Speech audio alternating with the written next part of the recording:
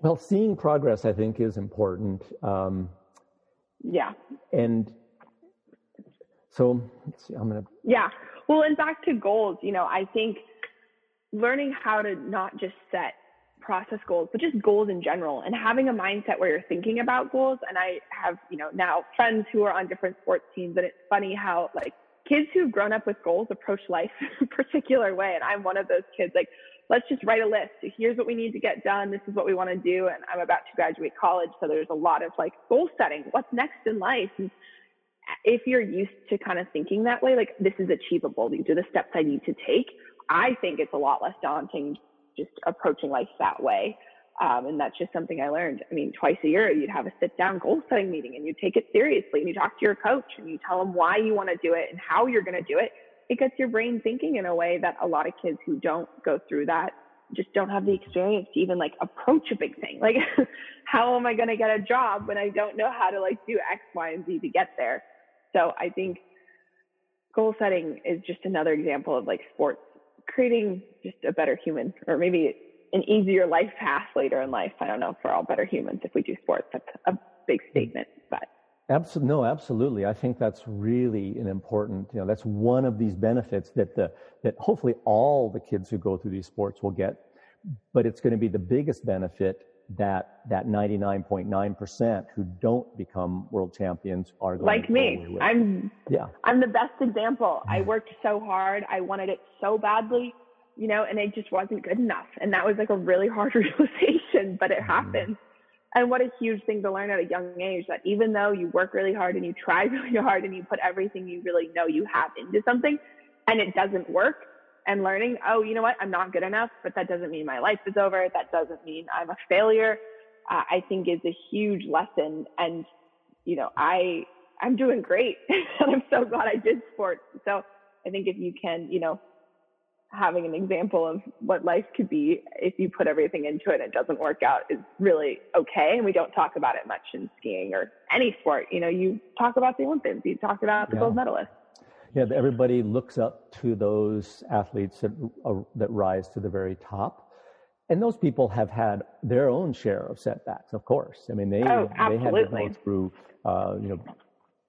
terrible on some cases. I mean, just think about Sadie and all of her injuries for years and years and years to finally arrive at the very top level like she did.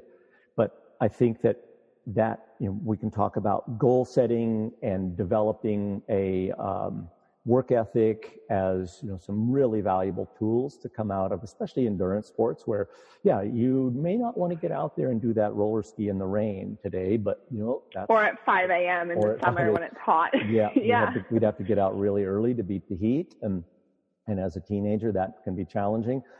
And also, but I think maybe one of the most important lessons that comes out of this, certainly what I learned as a kid, because I was like you, maybe I had a little more success, but whether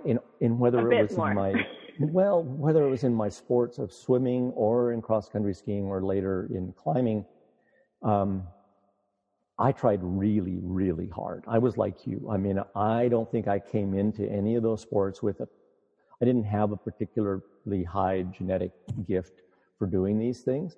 So everything that other people did very easily, I had to work really, really hard at. And of course, so that's developing that work ethic. And I didn't achieve the kind of goals and level that I had hoped for myself either. So that's where I want to talk a little more about that in a minute. But before we leave that subject, I want to say that I think the most important thing that kids will take away from these sports is learning to fail gracefully. And then, we are all going to fail at many things through our lives. And it's those of us that have the resilience to just pick ourselves up, dust ourselves off, and go back to it, whether it's trying again at the same thing or going, maybe I should do something different, use a different approach or do something differently. That's something that I think I see in kids who have been through these kind of sports activities or these junior programs for a long time, that they develop. They don't give up. They don't just say, oh, this is too hard, I'm giving up. I mean, I even have had kids and parents who have told me, this is too hard for my kid. I don't want them to do it. And I mean, of course, it's the parents and child's option to drop out of these things.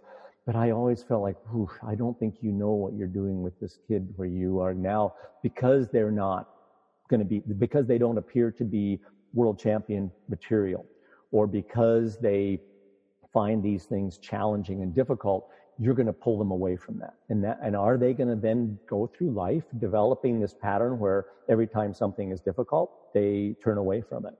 And I don't think that's a very effective life skill to have, to think that things have to be easy for you. Because for most of us, very little in life comes easily.